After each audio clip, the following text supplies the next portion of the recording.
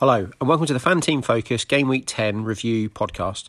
My name is Sean. I can be found as FFThinker on Twitter, and today we're just going to be looking through the 10 games from the weekend, picking out the 90-minute men, shots on target, and the biggest point scorers, as well as looking at a bit of ownership at the end.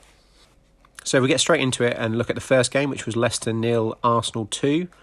Leicester had three men that played the full 90, Tielemans, Vardy and Samare. They had 16 shots, 8 of which were on target, which was joint highest in the game week. It was Harvey Barnes, who came on at half-time, that topped the individual stats with 6 shots, 3 of them on target. And it was Youri Tielemans who top point scored for Leicester with 3.1. From an Arsenal perspective, Aubameyang, Partey and Lokonga played the full 90. They had 9 shots, 5 on target. Aubameyang had the best stats, 2 shots, both on target. And it was defender Gabriel who top point scored with 12.3. So a really interesting game this. Game of two halves really. Arsenal were much the better in the first half, but Leicester came out with a changing formation in the second half and the introduction of Harvey Barnes amongst others that really pulled the game in their favour.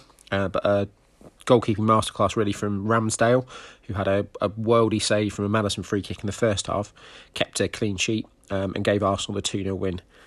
Going forward, there are great options really for Arsenal. I would say Aubameyang seems to be getting a bit of a run in the team now, and he is a bit of a differential, so he could be one to keep an eye on going forward. You've got Saka, Smith Rowe in the middle, are ticking over nicely at relatively cheap prices. And then defensively, they do keep a few clean sheets. I'm still not entirely convinced. Obviously, Ramsdale at the minute, I think, is probably the pick I would go for. I think he's 4.6, 4.7, something like that. So he's really good, cheap price as well. From a Leicester point of view, obviously they had 8 shots on target, which is the joint highest in the game week. I just don't think they're nailed in terms of who their best 11 is. He does tend to chop and change quite a lot. I do wonder if Vardy, he obviously has done quite well at the start of the season, but I do think they perhaps look a better team without him. So people like Daka, Iheanacho, Maddison, Barnes, perhaps will do better without him in the team. So that's probably one to keep an eye on. Next up was a bit of a surprise result. Burnley 3, Brentford 1. From a Burnley perspective, they had McNeil, Westwood, Brownhill, Wood and Goodmunson all played the full 90. They had 15 shots, 6 on target. Wood had 5 shots, 3 on target. And it was Matt Loughton that top point scored with 11.3. From a Brentford perspective, Tony, Norgard and Force played the full 90. They had 12 shots, 5 on target. And Tony was the best returner with 4 shots, 1 on target, and it was Norgard who top point scored with 6.1. So a bit unexpected in the fact that Brentford were ticking along quite nicely. They have hit a little bit of a rut in the last couple of games. Whether that's with Mbeumo that's been out, I'm not too sure. Tony still continues to play every minute, so he's getting those 3 points as a starting base each week, but he does not really return much from open play, so that is a bit of a worry. But they do have a nice little run of Norwich and Newcastle, I think, in the next 2. So probably wouldn't be selling just yet, but one to keep an eye on. From a Burnley perspective, looked really good in this game. Obviously, they've got cheap defensive options. Obviously, Loughton top point scored in this game. And from midfielders, they've got McNeil, who plays most minutes, as does Westwood, both reasonably priced. Cornet, who started the last 2 or 3, he looks a really good option as well. And then obviously Chris Wood, ever reliable, had the most shots on target for Burnley. He's probably one to maybe keep an eye on at a mid-striking price. Next up was Liverpool 2, Brighton 2. Liverpool had Mane, Salah and Henderson play the full 90. They had 14 shots, but only 3 on target, which was extremely low considering how well they've started the season. So fair play to the Brighton defence. Henderson had the best with 3 shots, 1 on target. And Henderson and Mane top point scored with 8. From a Brighton perspective, they had Trossard, March and Mwepo play the full 90. They had 9 shots, 6 on target, so more than Liverpool. Trossard and Mwepo had 2 shots each, both on target, and they both top point scored with 8. So a game that Liverpool seemed to be cruising in at 2-0 up, but fair play to Brighton, they stuck at it. A bit of a was it intended goal from Mwepo just before half-time, who knows. But Brighton look really good defensively as well. They conceded 2 goals, but they only conceded 3 shots on target, which against the Liverpool side that's run right this season is a really good return. especially now Brighton have a decent run of fixtures. So I would be looking at people like Dunk. Potentially Lamptey looks to be back in the team. Cucurella, I'm not too sure if he might be a midfielder in the game or not. But for me, Dunk looks a good option that I'm potentially going to transfer into a couple of teams with defensive issues at the moment. Liverpool, I mean, Salah has still played every minute of the season. So a bit of an off day in terms of their attacking potential. I do wonder if injuries are going to hit them more than the other big teams. We look at, I think Keita went off. They've got a few other injuries at the moment. I do think they look a bit short in that midfield, so that's probably one to keep an eye on, but still a decent result, really. Next up, another big result. Man City 0, Crystal Palace 2. Man City had Rodri, Silva, Foden and Jesus play the full 90. Again, they had 14 shots and again, only 3 on target. Cancelo had 5 shots, 1 on target. So again, he's shooting a lot. So another great option. It was Rodri and Jesus that top point scored with 3.1. From a Palace perspective, Gallagher, Zaha and MacArthur played the full 90. They had 8 shots, 3 on target. Gallagher had 2, both on target, and he top point scored with 11.7. So yeah, another slightly below par performance from Manchester City in this game. 3 shots on target, very low for them. I do wonder if the lack of a out-and-out striker will potentially come back to haunt them. I do wonder if they'll dip into the market in January for one, whether that's Kane or not, who knows. From a Palace perspective, they've looked really good in the way they're playing under Vieira. I still am not overly convinced by them attacking-wise, just because they only had 3 shots on target. Now, I know it's against City, so they would be set up to play on the counter, but they haven't had many shots on target all season, really. So, yes, Gallagher is starting really well this season, and Zaha's an option now that he's back. But I still think they're probably a bit of a no-go currently, just given that uncertainty. Their fixtures do turn a little bit now, so could potentially keep an eye on them in the near future. At St James's Park, it was Newcastle 0, Chelsea 3. From Newcastle, St Maximin and Wilson both played the full 90. They had 6 shots, but only 1 on target, which was from Javier Manquillo. And it was St Maximin and Wilson that top point scored with 2.7. Chelsea had Jorginho and Havertz play the full 90. They had 19 shots, 6 on target. Reece James had 4 shots, 3 on target, and he top point scored, unsurprisingly, with his double and clean sheet with 18.9. So yeah, a game that probably went as expected. Newcastle played very well for the first hour. Obviously sat in and didn't let Chelsea have too many opportunities. But once that first goal went in, it was probably only a matter of how many after that. The fullbacks at Chelsea look really good at the minute, James and Chilwell. Jorginho and Kovacic were the go-to 2 centre midfielders. Obviously, Kovacic has got a bit of a knock now. It'll be interesting to see what happens when Lukaku is back. Looks like after the international break in a couple of weeks. So from an attacking point of view, probably one to keep an eye on. I've got Havertz in a couple of teams currently, but I think once Lukaku's back, he'll probably make way for someone else. Newcastle, yeah, I think a lot is going to ride on those 2 that played the full 90, St Maximin and Wilson. But again, they've got really good fixtures in the short term for the next 5 or 6, so they're going to be the games that you really want to be targeting, and I've got them in a couple of teams ready for that fixture run. Moving on to probably the least exciting of the games at 3 o'clock on Saturday, which was Watford 0, Southampton 1. Watford had King, Kuka, Sarr and Sissoko play the full 90. 10 shots, 4 on target, and it was Kuka that had 3, 1 on target. Ismaila Sarr top point score with 3.1. And from a Southampton perspective, Redmond, Adam Armstrong and Che Adams played the full 90. They had 12 shots, but only 1 on target. And they had Adams had 2 shots, 1 on target, and Adam Armstrong had 6 shots, but none on target. And it was the keeper, Alex McCarthy, that top point score was 7.8. So yeah, a bit of a drab game. I think it was last match of the day on Saturday, which would explain it. Probably not a lot else to say really on the game. Armstrong was back in the team, having been dropped for the last couple with Borussia out injured, but I probably still wouldn't go any near any attackers really. James Ward-Prowse will be back the next game as well, but I still think there are better options even around his price. You look at people like Declan Rice, who we'll get onto later, even Conor Gallagher, the Chelsea midfielders in terms of Jorginho, Kovacic when he was not injured. I think Ward-Prowse probably isn't in a play currently either. Livramento is a bit of a FPL darling, but I don't really think he's more expensive in FanTeam, so he's probably not as appealing. From a Watford, I think the only one that appeals currently, they've got a terrible run coming up.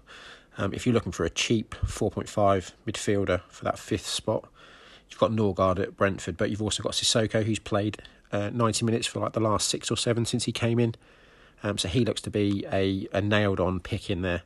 And I don't think you go too much wrong with him, really.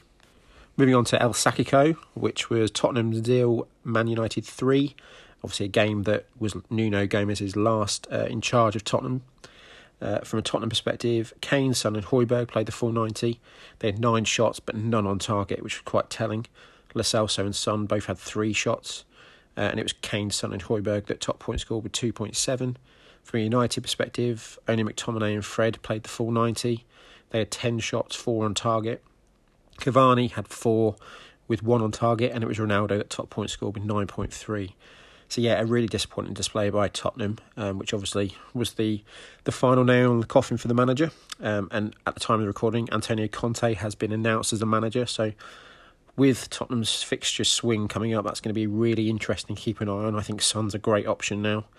I think he was decent anyway with the fixtures, but with that new manager, he could be a great pick in the next few weeks. Kane as well, obviously a bit more expensive, but he could be one that's going to come into his own really in the near future. From a United perspective, changing formation in this game, they played 5 at the back, which seemed to work. They did absorb a lot of the pressure and hit on the break quite a lot. Whether that is going to work against Man City, I mean, as I record this on Tuesday night, they have just drawn 2-2 with Atalanta, and it was really 2 moments of genius again, which gets them out of the mire, which seems to be a common strand at the moment. I wouldn't go near them currently because they've got Man City next, but they have got decent fixtures in December, so they are ones to keep an eye on. I think they look a lot better with Cavani in the team, but the problem with United is how do they fit all those attackers in? I think he needs to figure out a formation and then put the best players into that formation and not try and put the best players into the team and then find a formation. That seems to be the thing that he's struggling with at the moment. Moving on to Sunday games, it was Norwich 1, Leeds 2. From Norwich's perspective, Pukki, McLean, Rashica and Norman played the full 90. They had 14 shots, 3 on target. Rashica had 5, 1 on target. And it was Oman Madeli, the defender, who top point scored with 6.7.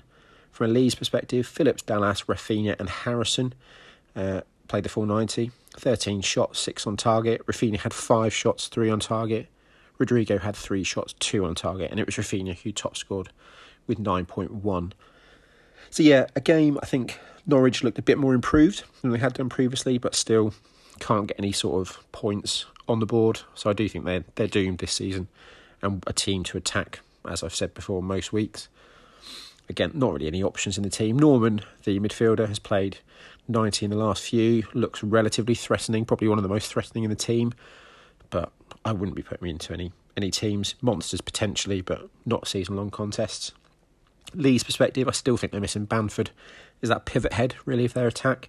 Rafinha back, did well, but you can't really read too much into this team, into this game, just because it's Norwich. So I tried to sort of take a step back of any team that does well against Norwich, because you want to see a bit more than just one game's worth of results. So still want to keep an eye on, really, for those Leeds attacking assets. And when Bamford does get back, I think it will really improve them. The tea time game was Aston Villa 1, West Ham 4. From a Villa perspective, Watkins, Nakamba and McGinn played the full 90. 9 shots, 3 on target. Watkins topped that with 2 shots to himself, both on target. And he was also the top point scorer of 7.1. West Ham, they had Rice, Souček and Antonio play the full 90. They had 21 shots, which was the most of any team over the weekend. Obviously helped by the fact Villa were down to 10 men. They had 8 shots on target as well. Bowen had 6 shots, 3 on target, and Declan Rice had 3 shots, 2 on target. And it was Rice that top point scored with 11.7. So yeah, another really impressive performance by West Ham. There was a thread went out today of sort of low-owned players that were doing really well this season. And I think West Ham have got 3 currently: Rice, Bowen and Fornals. They've all started every game. All looked really good, and I think they're all owned by less than 5%, maybe just under 10% with one of them. But I think a lot of the West Ham focus early in the season has been on Antonio and Ben Rama, rightfully so. But I do think there's potential to pivot off them. I think the next few games are difficult. I think they've got most of the big teams coming up in the next 5 or 6. But then again, after that, they're back on another good fixture run. So they're ones to consider maybe in a few weeks' time. I'm looking at Rice in a couple of teams just because he's cheap at 5 million. So he's a little bit more expensive than those 4.5 million players you perhaps want to bench. But I think he's a great option. Probably worth that extra 500,000. From a Villa perspective, yeah, very poor. Did obviously go down to 10 men, which didn't help. But again, Ings was out of this game. I don't think they know their best formation or best team. If I was going for an attacker, I would go for Watkins. He looks nailed in terms of 90 minutes. He loves a shot, which is what you want in FanTeam, really. So he'd be the only option, and I probably would avoid any sort of defensive picks as well. The final game was Wolves 2, Everton 1. Wolves had Neves and Moutinho play the full 90. They had 10 shots, 4 on target. And it was Jimenez and Trincao that had 3 shots and 1 on target. Max Kilman top point scored with 8.3. And from an Everton perspective, Townsend, Allan and Richarlison played the full 90. They had 14 shots, 5 on target. Ben Godfrey was the best with 3 shots, 1 on target. And Iwobi, the goal scorer, top point scored with 6.7. So yeah, a bit of a tight game on the Monday night. Both teams at the moment, Wolves look slightly better, I would say. Obviously, Jimenez scored. Hwang looked decent as well. So they're two I would consider. I wouldn't be going anywhere else in terms of attacking picks, just because you don't know who's going to play. Defensively, they've got a few cheap options. Obviously, Sarr, I think, is about 4.6, 4.7. I'd say if you are not on them now, there are probably better options to go with for the defensive picks. And Everton, until Calvert-Lewin gets back in that team, I don't fancy them going forward. I think Doucouré was meant to be out for quite a while, but I've heard murmurings he may be back a bit sooner, so he, I think, is quite important to them as well. But defensively, they look poor at the moment, and I know it's Tottenham are going there at the weekend, so I can see there being quite a big move for Kane and Son this weekend with the new manager bounce and against Everton, who have conceded 7 goals in the last 2 games. So, yeah, I wouldn't be going near Everton at the moment. So if we just quickly go through the biggest ownership rises and fallers since the last game week. The biggest risers were Foden, who's gone up from 8.9 to 22.8. Chilwell's gone up from 4.7% owned to 14.9. Mount 13.6 to 21.9. Obviously, didn't play at the weekend. Tony's gone up from 37.7 to 45.1. Again, nothing at the weekend. And Cancelo 40.6 to 44.7. So something I have noticed recently over the rises is players do tend to, if someone's done well last week, they will follow them next week. So I can obviously see Reece James will go up a lot, I imagine, this week. Probably Declan Rice. And maybe Ronaldo will go back up. Who knows? And it's so, I mean, it's the art of fantasy football is trying to predict what's going to happen before it does. So I do think there's as long as we don't follow the crowd, there is the opportunity to maybe pick up ground. Obviously, certain players, so someone like James did well this week, might go on a bit of a run. But I don't think we should blindly just follow the points, so to speak. Those big falls from last week, Lukaku, again, obviously still injured. He went down from 16.9 to 8.2% owned. So when he is back, quite a low ownership there. Alonso, obviously out of the team now, 20.1% to 14. Ronaldo, 31.1 to 26.7% owned. Obviously had a really good game. Greenwood, 11.8 down to 8%. And Pogba, obviously currently suspended, 9.1 down to 5.7. And also those 4 players that were left as the only ones that played the full 90. So we had Tony, Rice, Salah and Tielemans all played the full 90 this weekend. So they're 10 games in. They're the only 4 that have played 900 minutes so far. So still on for playing the full 38 games this Premier League season. So thanks again for listening. We've got a YouTube stream up later this week. We'll give out more details as to exactly when it will be. It'll either be Thursday night or Saturday morning, just trying to figure out availability for a few of us. We'll have articles out this week around the Gameweek 11 monster. Looking forward to that. We'll have a few stats out about on socials as well. So that's all that we've got on this podcast. So thanks again for listening. Take care and see you later.